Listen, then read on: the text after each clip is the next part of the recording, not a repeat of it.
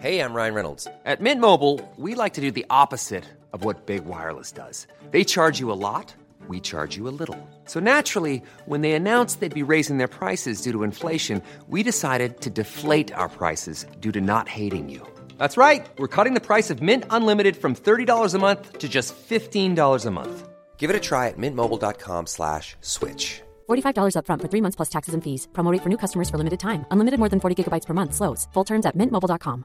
When you're ready to pop the question, the last thing you want to do is second-guess the ring. At BlueNile.com, you can design a one-of-a-kind ring with the ease and convenience of shopping online. Choose your diamond and setting. When you find the one, you'll get it delivered right to your door. Go to BlueNile.com and use promo code LISTEN to get $50 off your purchase of $500 or more. That's code LISTEN at BlueNile.com for $50 off your purchase. BlueNile.com, code LISTEN. FM 104 Sunday Night Live with Louise Ty. In the last couple of months, this man has been very busy releasing music of his own, but also producing for others. It's Cian Sweeney, aka 1000 Beasts. Hello, how are you? How's it going? How are you? You good? I'm doing good. So you've just released another new single, I Wish, with Carrie. Yes, yeah, Tell that's me. true. Yeah, it's the last single just came out last week. Yes, tell me about this single. So this is it the fourth or the fifth single from my upcoming album, which is coming out in the new year. And this is a track with Carrie. I actually co-wrote this with two other Irish artists, Orla Gartland, who's I'm sure you know at this stage, I do. is killing it over in London, and a girl called April from Newbridge, who's also in London now. And we wrote this before the pandemic when we were on a writing trip over in London in 2019, and I always had it. But Carrie was the session vocalist for my live show. She used to sing on all my live gigs. And I was just like, Carrie, do you want to sing this song? And because I wanted to get her voice on the album somewhere. And yeah, that's how it happened. Is there many songs that you kind of go back to like that, where they've kind of been sitting there for a little while? So many. And there's so many times, because obviously I produce for other people as well, and I produce lots of stuff for other people, and sometimes you might work on something and it doesn't work out. So I have a folder on my computer with hundreds of demos and songs that haven't been used and beats and ideas that haven't been used. And actually it was one of my big projects over the past months, was to try and go through it and like organize and find the ones that I could reuse and find the ones that were absolutely useless.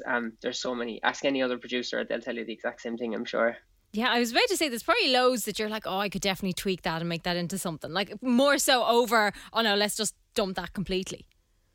So much. And releasing music is funny because when you release a song, there's all this kind of thought and preparation has to go into it, and there's stuff like, music videos, and there needs to be some sort of story, and you have to do this and do that. And sometimes you just have a track sitting on your computer and like, this is a great song, I just want to put this out. I don't want there to be any rigmarole, I just want to share it with people. And I've heard other artists and producers say that as well, where sometimes it can be frustrating because you need to give your track like 2 or 3 months to get everything ready and like reach out to press and whatever. And sometimes you just listen to something in a folder sitting in your computer like, this is great, I wish this was just on Spotify now so that people could listen to it. How do you feel about Spotify actually? It's a love-hate thing. I mean, it would be great if they paid out more to their artists, but and it's very easy to sit and complain about it and kind of ponder and wish for the older days. But I also think if you look at any industry or anything in history, everything always changes and adapts. Like we consume music now different to how we consumed it 20 years ago, and the way we consume it now will be totally different in 20 years' time again. So you can kind of give out about it and wish that the old days were back, or you can try and look forward and see where it's going, I suppose. I try not to think about it too much, being honest. Yeah, but I also think we are kind of switching back to, I suppose, what we look at as the old days with vinyl and hard copies of music. Like we're kind of moving back into that as well, isn't there? Or at least there's a certain section of society that still want that. To an extent, yeah. But I also think that people now, like music is free now, and that's the bones of it. And it's up to us to figure out how to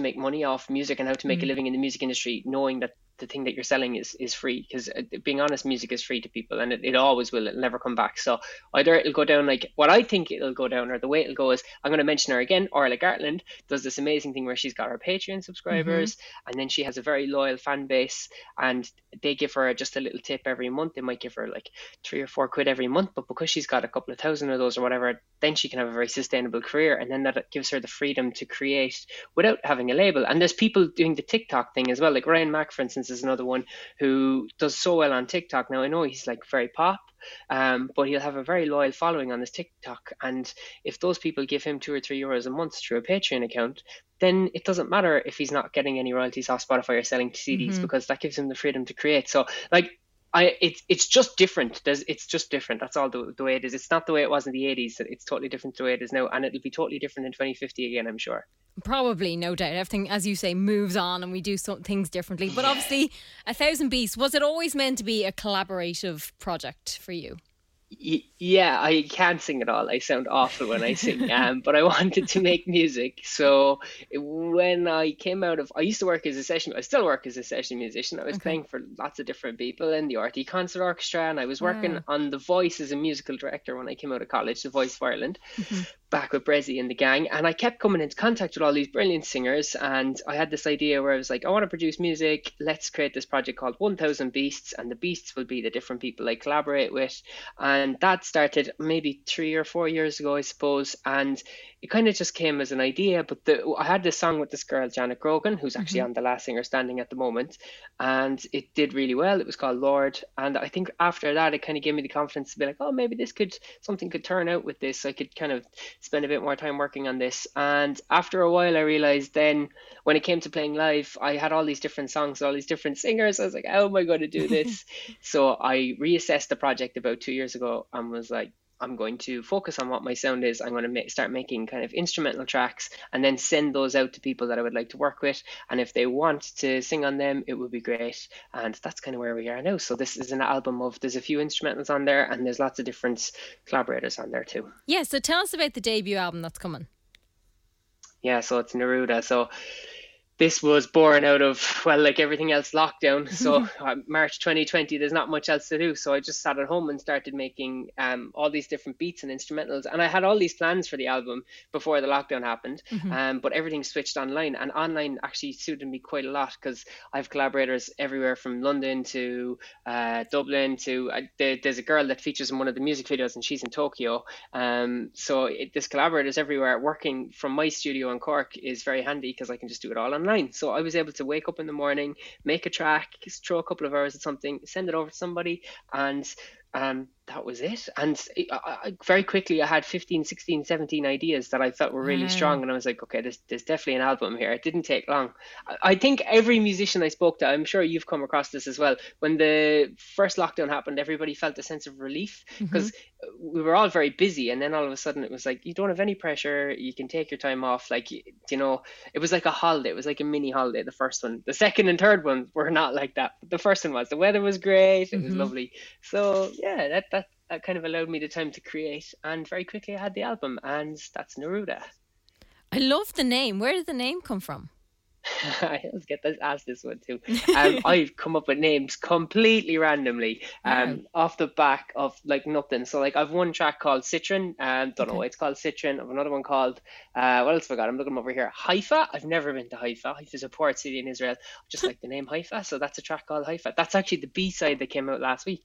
But they're just words that stick with me. I'll be sitting here producing, and then I'll have to save it, and I need to come up with a name, and just a name will pop into my head. And Neruda is a track on the album. It's actually the very last one I did. When I was putting the album together, I was listening through the playlist and I was like, we need one more track that's kind of got a bit of a kind of a dancehall kind of uplifting feel to it.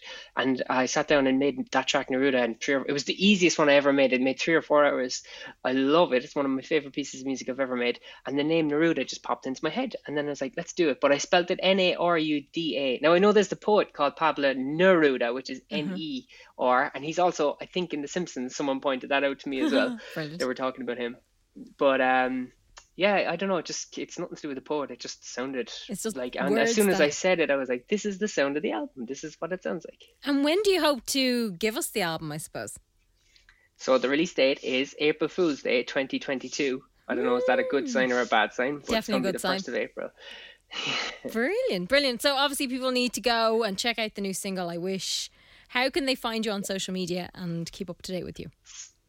Everything is at the @ 1000 Beasts. So it's 1000 and then Beasts, not Beats. Beasts. Everybody thinks it's Beats, but it's BEASTS, like the Fantastic Beasts. And you can find me anywhere. Bandcamp is always a great place to support myself or any other indie musicians, because most of the money and the royalties go to us that way. But I mean, if you follow us on SoundCloud or Spotify or Apple Music or YouTube, whatever your preference is, I'm at all of them. FM 104 Sunday Night Live with Louise Ty.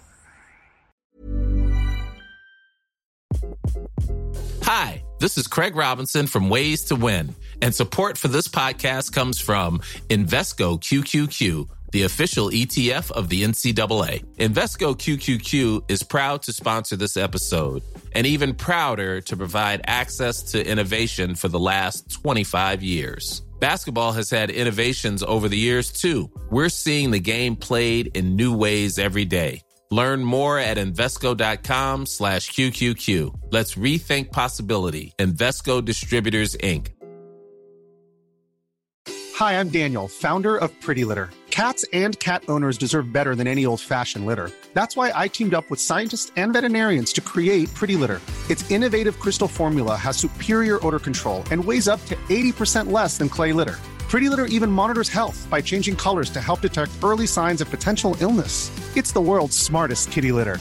Go to prettylitter.com and use code ACAST for 20% off your first order and a free cat toy. Terms and conditions apply. See site for details.